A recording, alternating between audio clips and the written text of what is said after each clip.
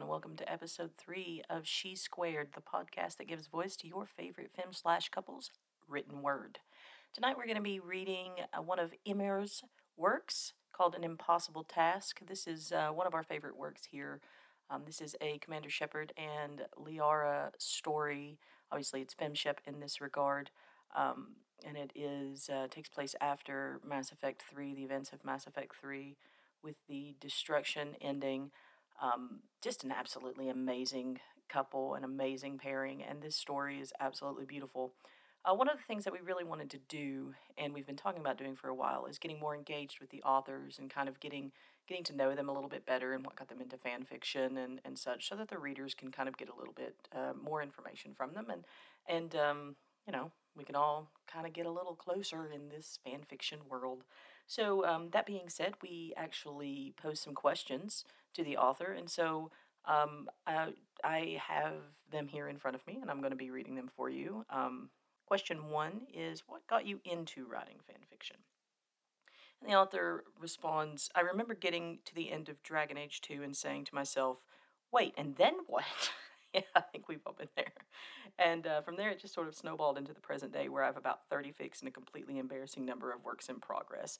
I think we can all kind of relate to that. I think definitely those of us who write fan fiction and those of us who consume it certainly understand that kind of dynamic of what goes on with an author.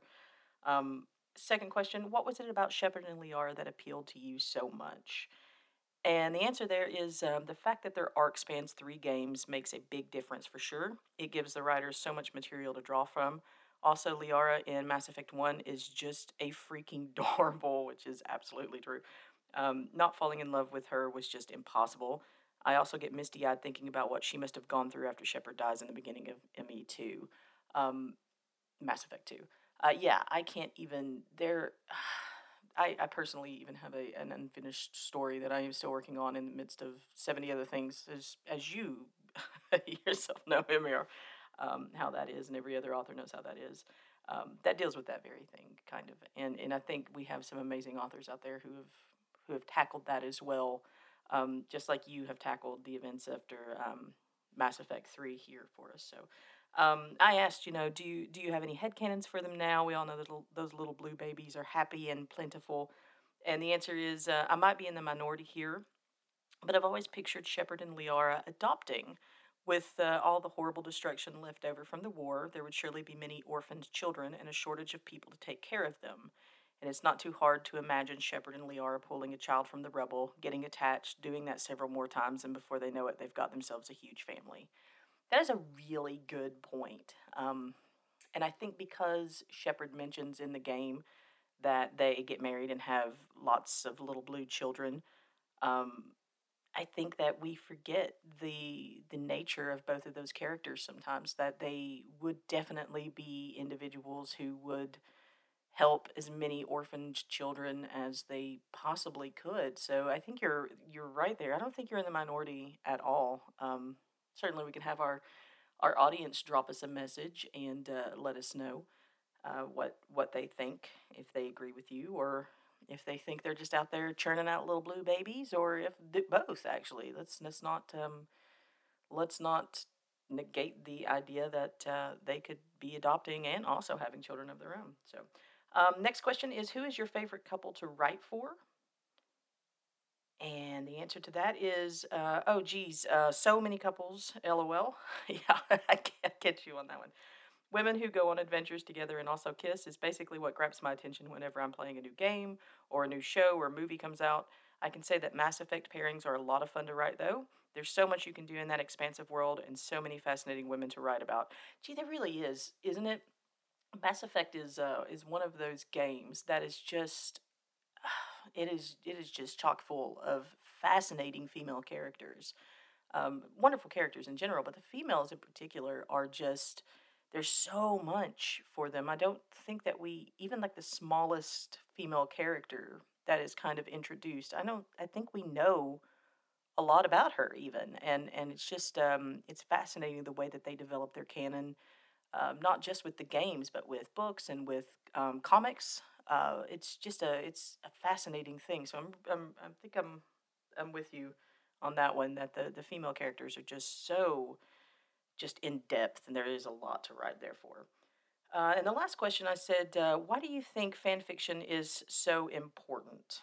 And the response here is fan fiction gives us a means of interacting with the stories we enjoy. I don't think humans are meant to just sit back and passively consume media all the time. We are a species of storytellers. And fan fiction also has the added benefit of letting us tell the sorts of stories that a giant publishing company would never dream of bringing to the screen. That is a wonderful point. Um, I wholeheartedly 100% agree with you on that. I think we all probably agree with you on that. Yeah, we are not a passive storytelling, indulging kind of species. We definitely like to tell stories, and we love to read them as well. So I think fan fiction is obviously massively important, and I'm so glad that so many wonderful writers are out there sharing their talents with us, and that you are amongst them, and that we are getting to read this amazing work here this evening, and kind of give it a new venue for people to consume it. I'm absolutely humbled to be able to do so. Okay, so that being said, we are going to get ready to dive in here. I do want to take a minute and just say that we want to interact with the audience a little bit more. So you guys can drop us a line on she squared podcast at tumblr.com, or you can send us an email with questions, thoughts, who you would like to see us read, little things that you'd like us to address, anything like that whatsoever. And you can do that at she squared podcast at gmail.com. I assure you that I will read those and I will get back to you on them. Other than that, guys, it has been a crazy couple of weeks, has it not? I hope that everybody is staying safe out there. I hope that wherever you are safe and healthy, and all of those people that you love are also safe and healthy. And just know that we are going to get through all of this together. And in the meantime, we are going to keep reading, we are going to keep listening, we are going to keep consuming, and we are just really advocating we all just be there for each other. So thank you so much for continuing to tune in and listen to us. It is certainly an honor to be able to do this podcast and to get to read and interact with so many amazing authors, and then get to read their stories for people who may not have the ability to read them in the ways or the times that they want to do so. So we really want to just thank the authors and the listeners again, and just, you guys rock, you're awesome. So without further ado, we're going to go ahead and dive into the world of An Impossible Task.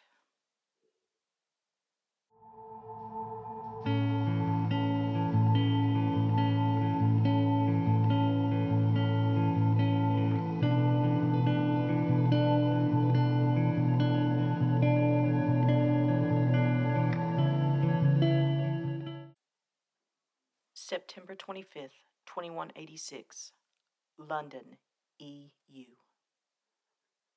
Shepard, you've got to get out of here. The world was literally falling apart before her eyes. She struggled to make herself heard over the roar of the Normandy's engines, the firing of Reaper weapons, and the continuous rumble of advancing tanks and collapsing buildings. I'm all right, Shepard. Please, her eyes said, take me with you. But Shepard was not to be dissuaded. Don't argue with me, Liara. Garrus gripped her side more firmly as her knees began to buckle. Pain shot up her arm, and her throat burned with the heavy smoke in the air. You're not leaving me behind. They were so close. She had to be there, to be with Shepard until the very end. She'd promised. Even under that oppressive, smoke-filled sky, Shepard's eyes were so vibrant, the only specks of green left in that blasted wasteland. A strong hand cupped Liara's cheek, the rough texture of her gloves brushing tenderly against blue skin. No matter what happens, you mean everything to me, Liara. You always will. This couldn't be it. She tried to reach out, but the searing pain only made her tears flow more freely. Shepard, I am yours. The commander shuddered even as she smiled, her own eyes filling with tears, when another loud crash had her looking over her shoulder. Through the falling ash, Harbinger could be seen on the other side of the beam, knocking over a 500-year-old row of houses as though they were made of straw, repositioning itself on its massive legs to get a better line of sight on the advancing Alliance forces. Shepard yelled for them to get going as she ran back down the ramp to join the other soldiers in the mad dash towards the Citadel. Liara was left shaking in Garrus's grasp while he pulled her back against her will, and as the shuttle bay door began to close, the last thing she saw was a brilliant flash of red light. An ear-splitting blast, like the sound of the planet being wrenched apart, rocked the ship as it took to the skies, but it died away until all that could be heard was the hum of the engines and the labored breathing of her crewmates. She fell to her knees, hands covering her face. Shepard. Dr. Tassoni? She had imagined her final moments with Shepard ending in 100 different ways, many of them tragic, but never like this. Doctor. Breathing in sharply, Liara awoke to find herself sprawled face down on the cold metal floor. For a second, she thought she must still be in London, that maybe an explosion had rendered her deaf and blind, but the air was clear, if stale, and a distinctive computerized voice was continuing to calmly repeat her name. She blinked and realized that what at first appeared to be a twisted concrete and metal was actually just her office, bathed in a faint blue light. Immediately, she tried to push herself up as the memories came flooding back. Despite the pain in her arm, Liara had only given Dr. Chakwas a few moments to patch her up before limping to her office to be amongst her monitors and data streams, trying to bolster the lines around London, calling in supply drops to where they were needed most. Finally getting to one knee, she hissed. Even lifting her arm enough to scan her surroundings with her Omni-tool proved to be too much. It hardly mattered. All of the electronic devices in the room were dead anyway. The monitors, the lights, everything. Only her VI seemed to be still functional. It was hovering steadily just over her head, casting the faintest of shadows with its own light. Glyph, she choked out, clinging to the seat of her chair to keep from losing her balance. Status report. If she hadn't known better, she would have described Glyph's answering tone as gentle, like it was trying to ease her distress for some reason. The Normandy sustained heavy damage after the activation of the Crucible, Doctor. Edie does not answer my inquiries. Artificial gravity and life support are now functioning on battery power. All attempts to raise the crew have failed. She tried to move her left leg again, and this time only barely stopped herself from crying out. Her ankle was definitely twisted. She couldn't remember when that had happened. Sensors? Main sensors are offline. Visual scans indicate several vessels nearby. Liara cradled her aching head for a moment before finally daring to look out the window. Glyph moved from her line of sight and dimmed itself to a ghostly blue, giving her eyes a chance to adjust.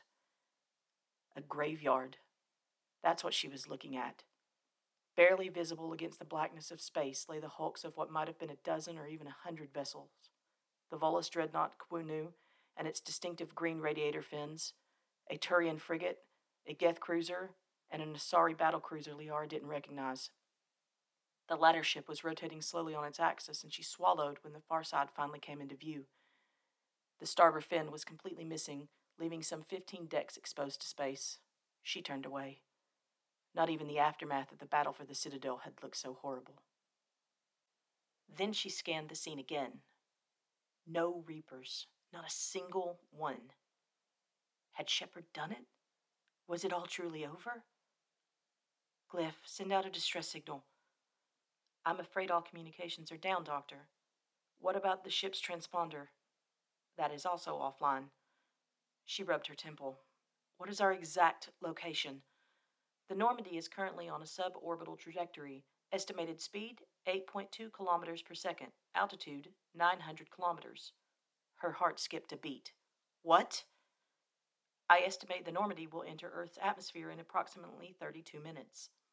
This was even more serious than she'd thought. Is anyone piloting the ship? Unknown, Doctor.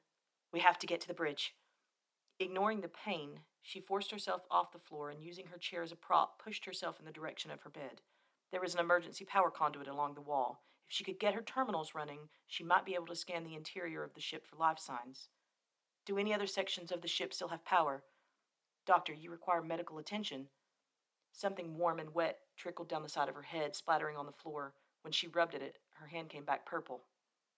Blood. She reached for the nightstand, pulling out a pack of Medigel. The instant she applied it, the burning sensation in her extremities receded.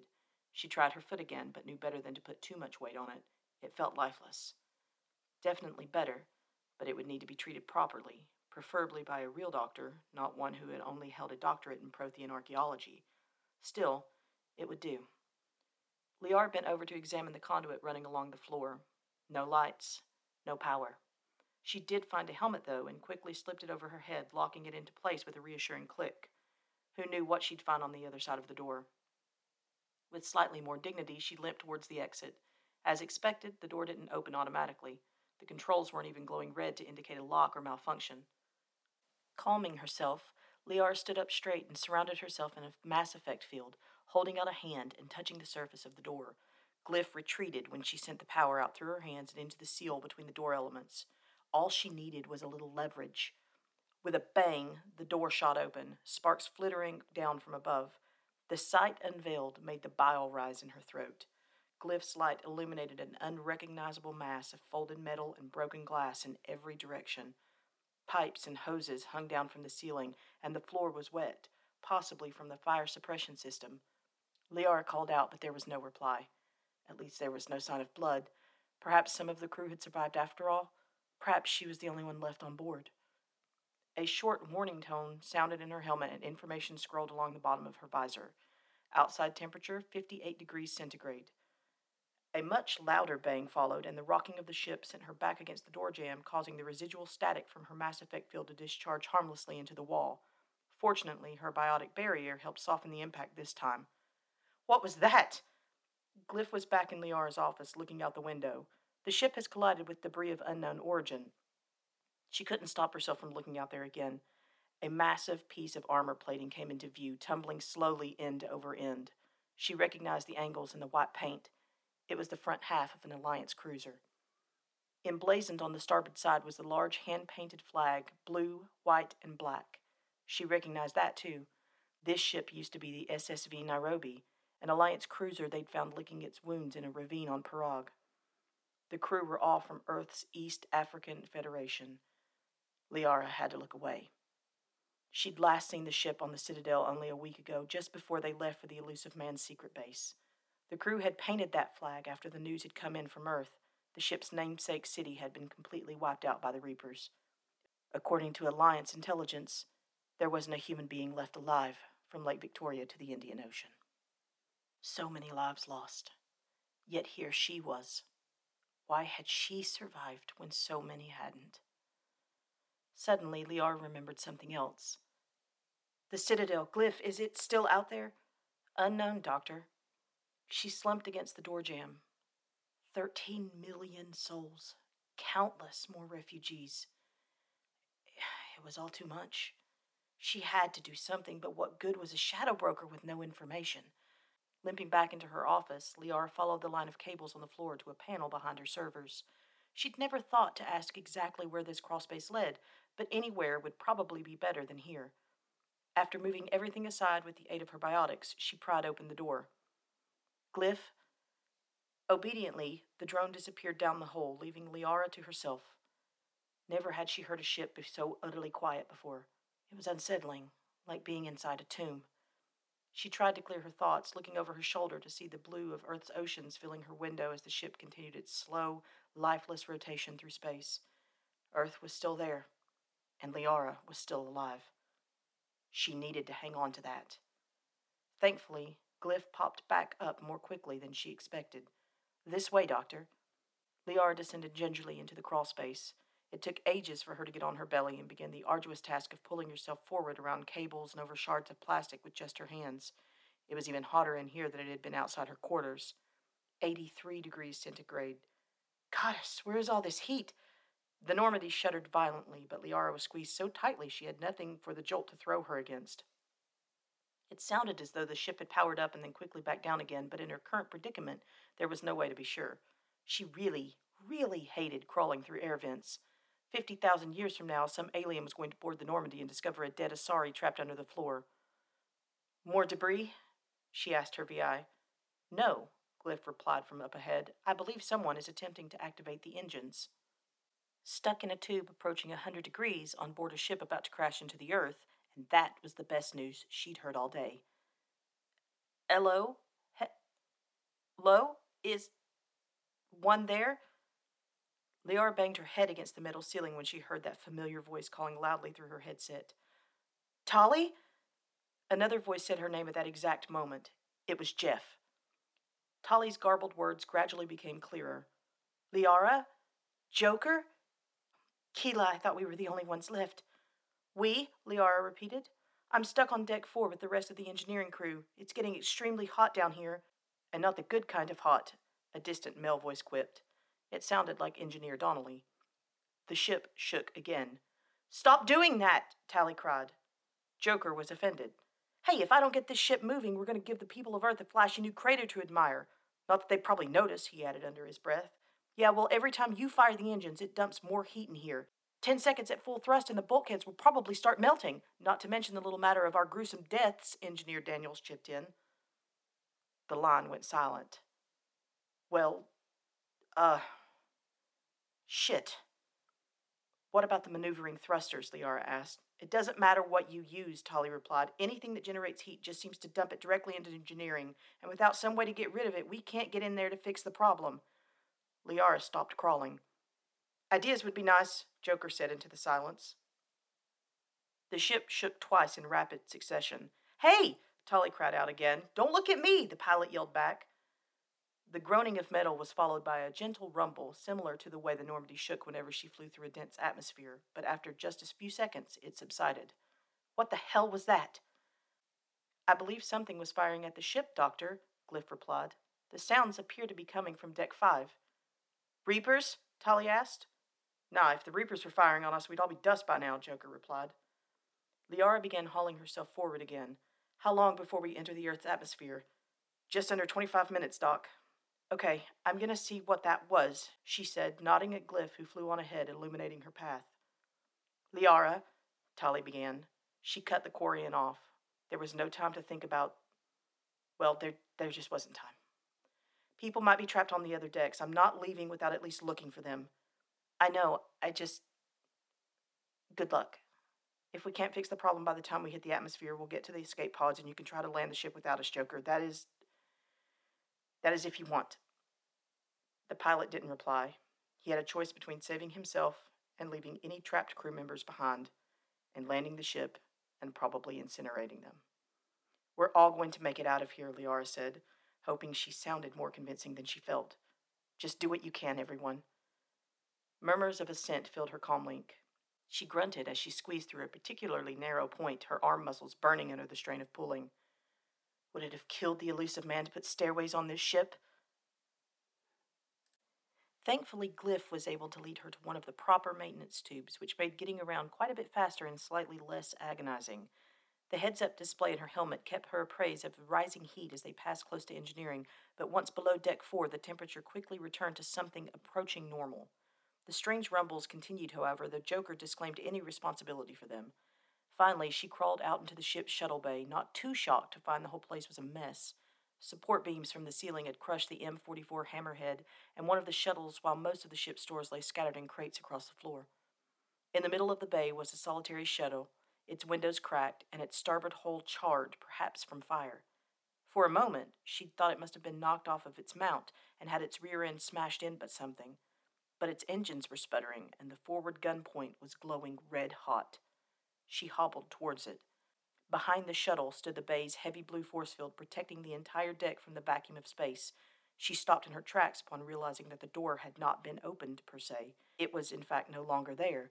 Instead, the twisted piece of metal was floating out in space just a few meters below the bow. Looks like we have visitors, Liara said into her receiver as she approached the less damaged side of the shuttle. She pressed her helmet to the windscreen, but it was impossible to see inside. Yeah, tell them we charge 50 credits per hour for parking, Joker said through her headset. They're good guys, I hope? Tolly asked. Liara nodded. It's an Alliance shuttle. The markings along the side were white and green. 5th Fleet, I think. Joker let out a breath. Whew. I was actually kind of worried it was really the Reapers. He paused. Wait, Husks can't fly shuttles, can they? Liara raised her hand, a biotic field encircling her, just on the off chance that 24 Husks were about to come charging out of it or something.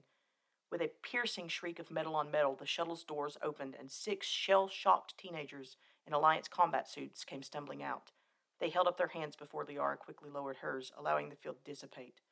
"Who are you?" she asked. A nervous young woman stepped forward and saluted. "Ensign Rodriguez, 103rd Marine Division, ma'am."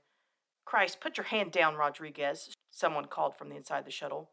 Liara had only met her maybe 3 times in her life, but when a heavily tattooed woman strode confidently out of the ship, she knew instantly who it was. "Hey," Jack said easily, stretching her arms over her head. "Sorry about the door." She gestured over her shoulder, then shrugged. "I guess." Another familiar face popped out. It was Steve Cortez, right arm bandaged and his skin looking a little ashen.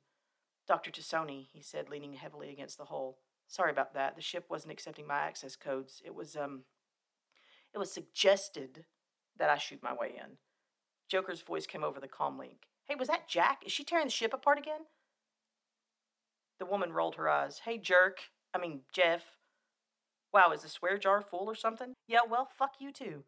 The students laughed. Liara shook her head. "I'm glad you could make it, but what are you all doing here?"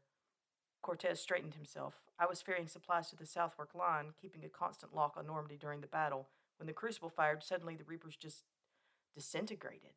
Took out my shuttle, too. Fortunately, I found this one and went looking for you.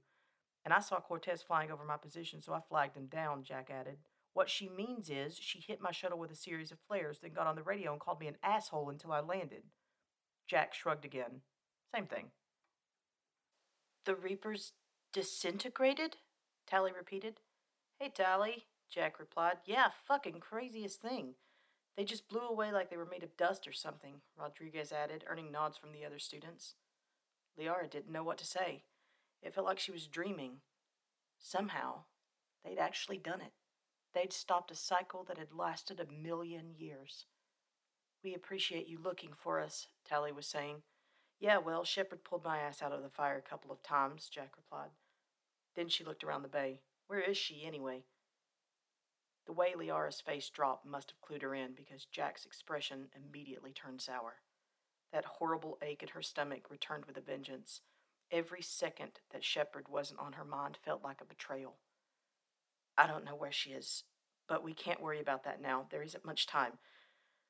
Liara let out a breath as she poked her head inside the shuttle. Some of the consoles looked as though they had recently been on fire. It didn't seem particularly flyable, let alone safe. "Anyone else in there?" Someone tapped on her back, and Liara found herself face to face with Kasumi Gato. "Hey, Doc." Joker came in over the comm again. "Kasumi? Geez, you got anyone else in there? A Starbase repair team, perhaps?" "No, sorry, it's just me." "Oh, so you just wanted to join us for our inevitable fiery demise, then?" Kasumi smiled. "Wouldn't miss it. And, sorry about the door." Liara interrupted Joker's inevitable follow-up question. The digital timer in her helmet was still counting down. "Do any of you know about heat dispersal systems?" Jack's group only looked at each other nervously. Cortez opened his mouth, only to be surprised into silence when the elevator door blew off its hinges. Liara gaped when the familiar silhouette of Ashley Williams appeared through the smoke. "Yikes," the Spectre said, pulling off her helmet and running a hand through her hair. "I'm not cleaning this up." One of the male students elbowed another. "Holy crap, I think that's the other Spectre. What a fox!" Jack cuffed him on the ear. Fortunately, Ashley didn't notice. She called out from halfway across the bay. "Hey, Doctor. Friends of yours?" Joker broke in before Liara could respond. Hello? Not to interrupt this little family reunion, but impending fiery death, T-minus 16 minutes and counting." "Right," she said, pointing to the storage lockers, which were thankfully still bolted to the wall and relatively undamaged. "Everyone grab a helmet. Ashley, follow me." After Ashley forced the door to engineering, with a crowbar instead of a grenade this time, Liara's suit sounded another warning. Temperature exceeding 120 degrees centigrade. Another 50 degrees and everyone would have no choice but to clear out. Through the intense light, Liara could see 2 people in Alliance spacesuits tapping feverishly at their control panels. Tally was standing directly in front of the Ezo core, which was now glowing a rather terrifying shade of orange. All that protected everyone in the room from instant incineration was another force field, and clearly even that line of defense wasn't doing a great job. "Any change in status?" Liara asked, shielding her eyes with her arm. Her visor detected several large open doors on the far side of the core leading into the blackness of space. She'd never seen those before. "No," Tally replied, too busy with her Omnitool to look back at her. "I can't get the cooling system to respond, and it's too hot to fix manually." "What's with the open doors?" They're dry dock access ports. I was hoping to radiate some of the core's extra heat into space. It's not really helping, though. There's nothing you can do? Ashley asked. Engineer Adams's muffled voice sounded from inside the maintenance tube over their heads. Well, normally we could dump emergency coolant in there and then expel it through the doors, but that's one of the roughly 600 systems that are down at the moment. Tally gripped the handrail more tightly. Suggestions would be really nice right about now. Ashley glanced at Liara, a frown visible even through her helmet. What do you think, Adams? You're the XO here. His voice was still muffled. Much like Ashley, he must have had a malfunctioning comm unit. Being stuck inside a tube, I'm not really in a position to command much of anything. There was a loud bang followed by a curse. Blasted Elko's combat garbage! I guess it's your call then, Ashley, Liara offered. She was the highest ranking officer on board, after all. Ashley shook her head. I, never actually trained for Starship Command at the Academy. Not that that really matters right now, we've only got 12 minutes. The Asari swallowed and nodded. Their options were few. Shepard would want them to live, that was all she was certain of. Cortez, is that shuttle still operational? It was Jack who answered. Why? We're going to have to abandon ship. A loud snort came through her comm. Fuck that. Jack, look, I know fuck all about engines, okay, but can't you just dump some water on it or something? I've seen them do it on freighters before. Tally's ghostly white eyes blinked from behind her mask. No, the Normandy doesn't carry that much water. It wouldn't be enough. Liara looked to the nearest engineering console. The core was reading a temperature so high that at first she thought the monitor must have been malfunctioning, and on the rightmost display was a map of the life support systems alongside the general layout of the deck and the shuttle bay immediately below it. She'd forgotten that engineering and the shuttle bay shared the two decks between them. Why, you could even see. Suddenly, a thought came to her, and she quickly made her way to the set of unopened doors leading back to the elevator, prying them open one by one. Jack? Yeah? Once the second door was open and locked in place, she limped over to the thick glass windows overlooking the shuttle bay. Tell your students to start clearing the deck. Jack was staring back up at her. Huh? Throw everything that isn't bolted down out into space. What's the big plan? Ashley asked over Jack's acknowledgement, following Liara out into the hall. The students were already using their biotics to enthusiastically hurl crates out into the void, and they both watched surprised as Jack proceeded to lift Cortez's shuttle all by herself. We don't have water, Liara replied, the blue of Earth's oceans looming ever closer beyond the open door. But what we will soon have is air. Ashley grinned as understanding dawned on her. The shuttle bay faced forward. All they needed was a path from the bay to the drive core for the air to follow, and the atmosphere would provide the rest. In fact, Liara realized, it was not unlike the way the Shadow Broker's ship cooled its own engines. Not even biotics will break this glass, though, Ashley said. Jack had the shuttle over her head now, just about ready to send it flying. Its forward gun port was still trailing wisps of black smoke. Jack, hold up! Make it quick, she grunted. Liara glanced at Ashley. Ever fire a mass accelerator cannon indoors before? Ashley's grin grew wider. Liara and Jack stood at the very edge of the shuttle bay, white clouds blocking their view of the rapidly approaching surface. Minutes ago, they had formed a great biotic shell in front of them in order to reinforce the shuttle bay's own force field and keep the searing heat of re-entry from baking them all alive. The few remains of the door were long gone, detached and disposed of with the help of Spectre Williams. White-hot flames licked the exterior of the ship for several minutes before disappearing as the vessel slowed. Soon, it would be time to see if Liara's plan was going to get everyone killed or not. Behind them, against the walls, stood Jack's students, sheltering both themselves and the non-biotics. They had their fields angled to help direct the torrent of air into engineering, and the small tools and bits of plastic that had gone unnoticed were rattling against the floor, and there was a distinct danger of them being swept up into engineering through the line of broken windows once Liara and Jack started letting the outside air in. Thankfully, the Normandy had a sturdy warship's drive core, not a freighter's. It could take a few hard knocks. 6,000, Joker called out as the ship continued to shake violently. 5,900! Liara looked at Jack, who wasn't even breaking a sweat. Ready? A grim nod was her only response. Do it, Ashley. From her place against the wall, Ashley keyed in a series of codes on her Omnitool. All at once, Liara was pressed back by the immense increase of pressure as the force field went offline. Only Jack's presence kept her upright. Okay, she said to her. Here we go. Immediately, the wind kicked up as they slowly let the bubble shrink until there was just a few feet of breathing room between them. Tally was glued to the floor between their feet, refusing to look at anything but her own Omnitool as it fed her a constant stream of data from engineering. Liara understood why. Once through the clouds, rolling green hills and piles of rubble that had once been cities could be seen rushing by at a dizzying rate. It was nothing less than terrifying. Also, there was the fact that the Normandy's underside was clearly scarred from battle damage. She hoped the engines had fared better.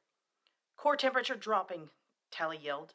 Joker was almost impossible to hear now that the rush of air drowned out everything else. It reminded Liara of walking alongside the outside of the Shadow Broker's ship at Hagalaz. Only here, it was as fine as day as one could ask for. F. Ring. Main. Gens. The Normandy lurched, knocking Liara to her knees. Jack remained standing, helping her up with one hand. The ship yawed from side to side as the engines made the most horrible sound and shook so badly it felt like Liara's teeth were going to fall out. There was a blue flash as the Mass Effect field engaged, and suddenly all the interior lights came on. The rocking ceased. 2,000, Joker called out, his voice strained. Some of the students started to cheer, at least until Jack ordered them to shut their mouths. For several long seconds, the ship seemed to sail towards the ground with all the inevitability of a dart. But just when she thought they had failed after all, the engines fully powered up and their descent slowed. "Mass Effect field at maximum. Core temperature steady," Tally called out. Another lurch left the ship hanging in midair for a moment. Then, before everyone's astonished eyes, the Normandy descended and touched gently down on the grassy plain, just as it had done 100 times before. "Well, I'll be fucked," Jack said breathlessly, letting go of Liara's hand. "We're not dead."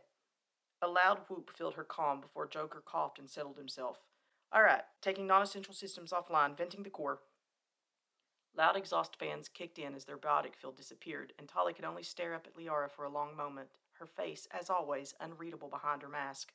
Then she suddenly jumped up and hugged the Asari tightly. Finally allowing herself to breathe, Liara patted Tali's back. "You okay?"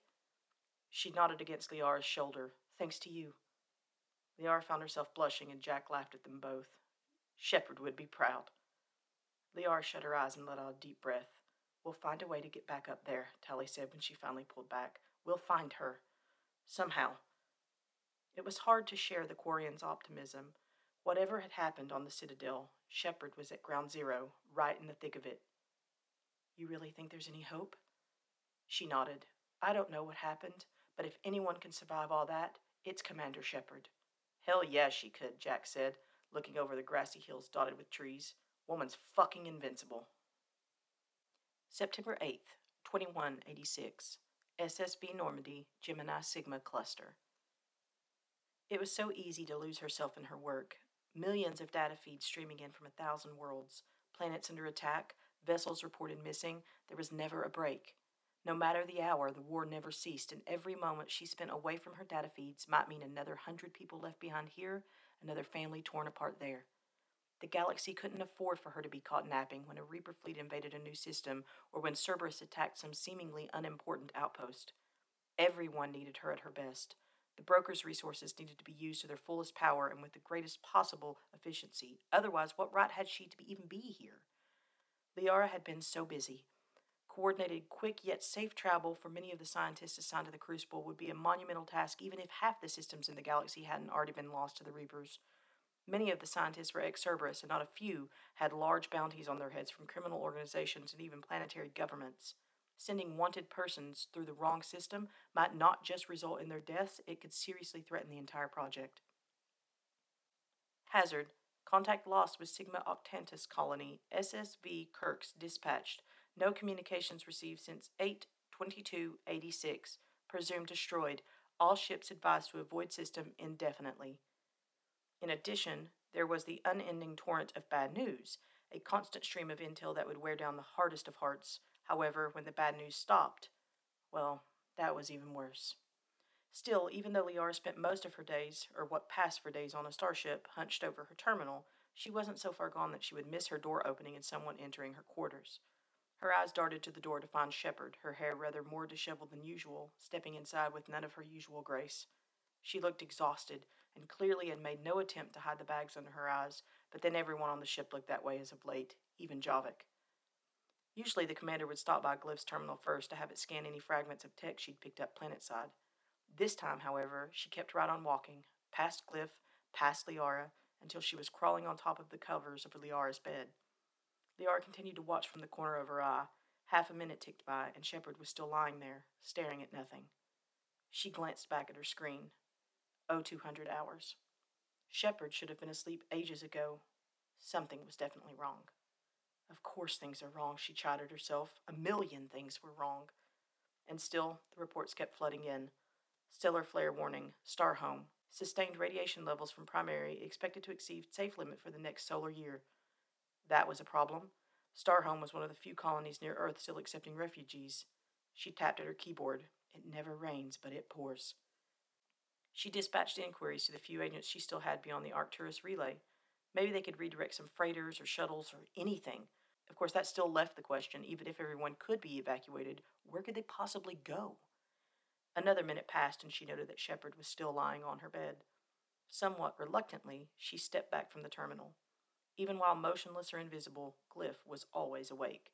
It never failed to let her know when anything required her immediate attention. Besides, Shepard was important too. More important than all of this equipment, and, if Liara was honest, more important than herself. She stepped over to the bed. When Shepard didn't move, Liara took off her gloves and quietly crawled up on her hands and knees until they were laying side by side. She gave Shepard a tentative smile and was more than a little relieved when the commander smiled back. It was still surprising when Shepard finally spoke. Her voice was so unusually timid. Am I doing the right thing? It wasn't a question Liara ever expected to be asked. The commander made a career out of difficult decisions, from her time in a street gang on Earth to Vermeer to working alongside Cerberus. It was hard to imagine anyone making so many decisions without changing inside somehow, losing their compassion, the better parts of their human nature, but Shepard hadn't. Liara placed a hand on the woman's bicep. What do you mean? Wordlessly, Shepard handed her a datapad. Scrolling up the screen was a report from Alliance Intelligence. Liara had seen it already, but the final lines still gave her chills. Intelligence estimates Reaper forces are eliminating approximately 1.86 million humans per day. In combination with battlefield deaths, disease, and famine, this pace will result in the complete depopulation of Earth within a decade. They're buying us time with their lives. She didn't know what to say to that. It was true, after all. Meanwhile, we just spent an entire day tracking down that missing cruiser. Every day we spend out here, another 2 million die. And that's just on Earth. Shepard.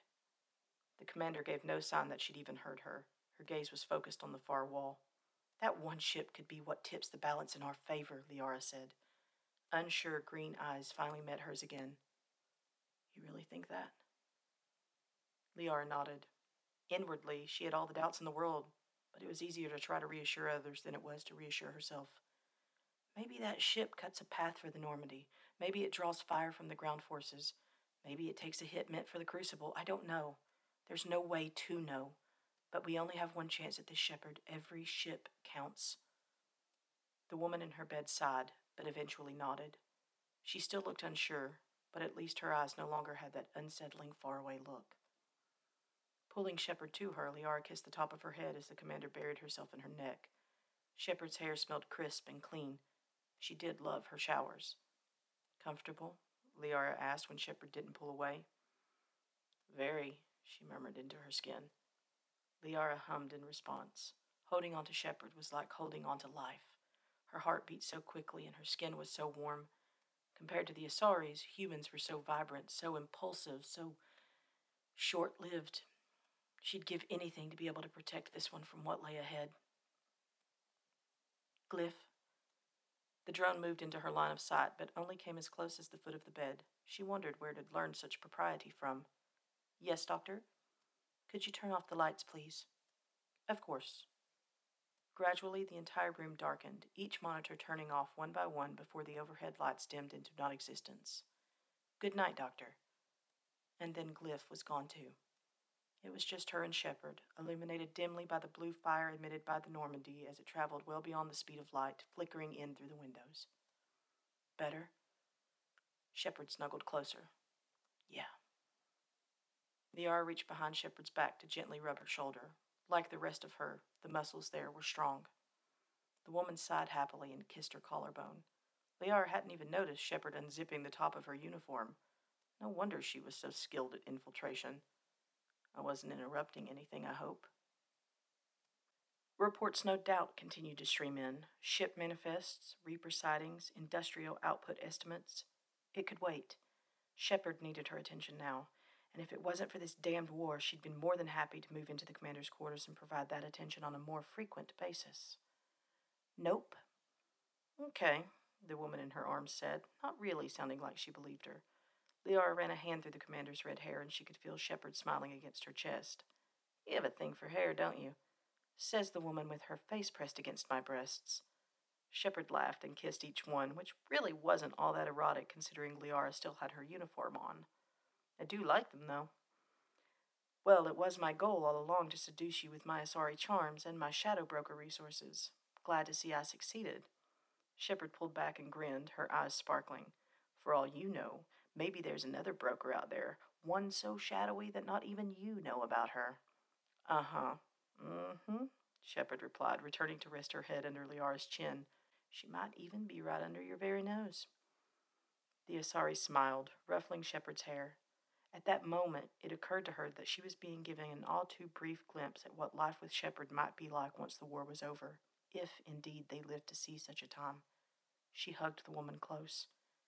Shepard continued, and all this time, she was manipulating you to fall in love with her. And out of all of the Asari in the galaxy, she chose me, huh? Yup. Must have been a hard choice. I've seen the way she looks at the other Asari, and the way those Asari look back at her.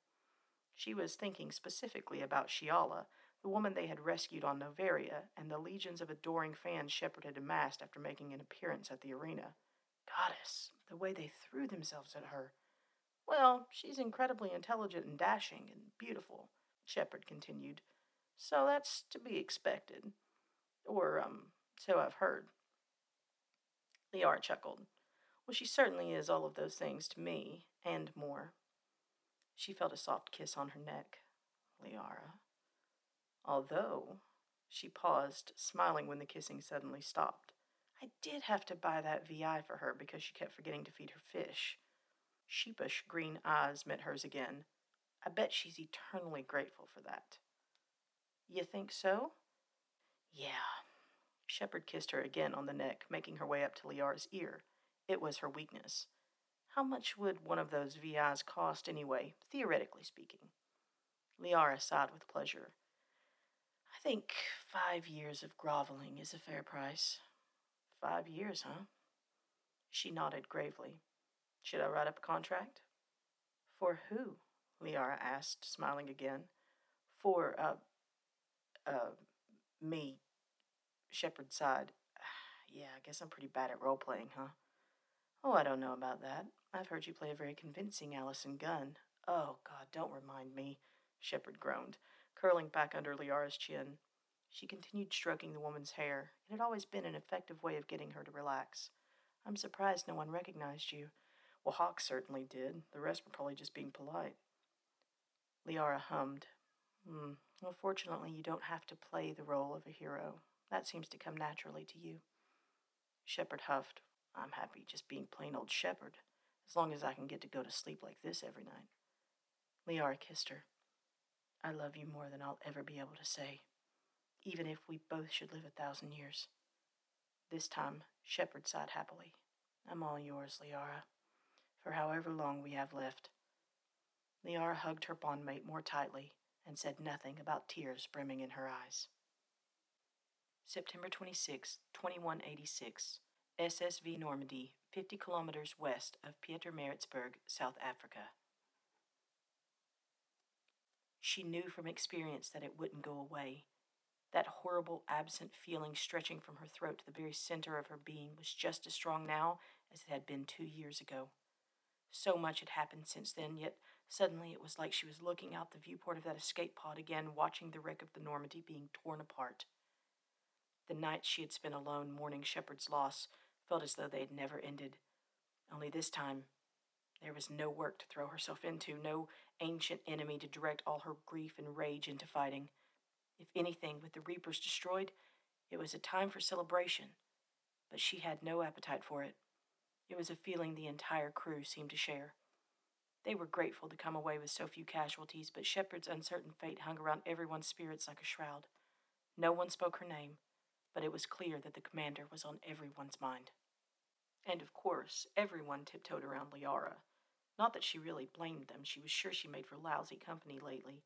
It was part of the reason she was outside now, sitting on a small chair by herself in front of a fire, her back to the ship, and an array of damaged components littering the ground all around her. She stared blankly at her datapad, absently swiping through a long list of her Shadowbroker contacts. Not a single one of them was transmitting. Once in a while, she'd tap the connection button on a random individual's name. An orange disc would appear, spin for a few seconds, before finally sounding a familiar tone, indicating a connection failure. That was the only type of response she had gotten in the past 12 hours, and with the Normandy's comm systems currently without power, it was likely to be the only response she'd ever get. Frustrated, she dropped the pad onto her lap and returned to poking her campfire with a bent piece of scrap metal. That, too, wasn't necessary. The fire came from a small black metal disc, part of Alliance survival kit, but it gave her something to do. The sun had only just slipped beneath the tree-covered hills, leaving the thin silver crescent of Luna hanging low in the sky. She'd heard that just a few months ago the lights on the dark side kept the moon visible no matter its phase. Now there were no lights, no cities, no people.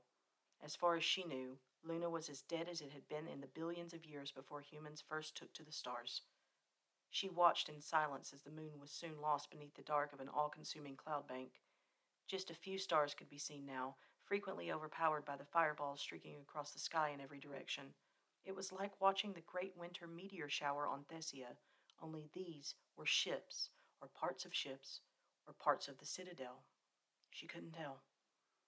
The wind picked up, causing the tall, rustling grass to brush against her legs. There came a deep rumble from behind, and the hills were briefly lit by flashes of lightning. It was funny. The Reapers destroyed every civilization they touched, but there were some things even they could not change. On those long, dead worlds scattered throughout the galaxy, the wind still blew, the waves still crashed on the shores, and the rain still fell. She picked up her datapad and tried scanning the horizon for signals again. The display presented her with a view of the unobstructed sky, littered with hundreds of tiny moving dots, most of them tagged with phrases like unknown debris or possible starship. They all seemed to move in regular orbits around the planet. Nothing moved as a starship would.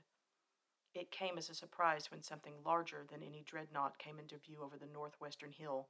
It was big, very big.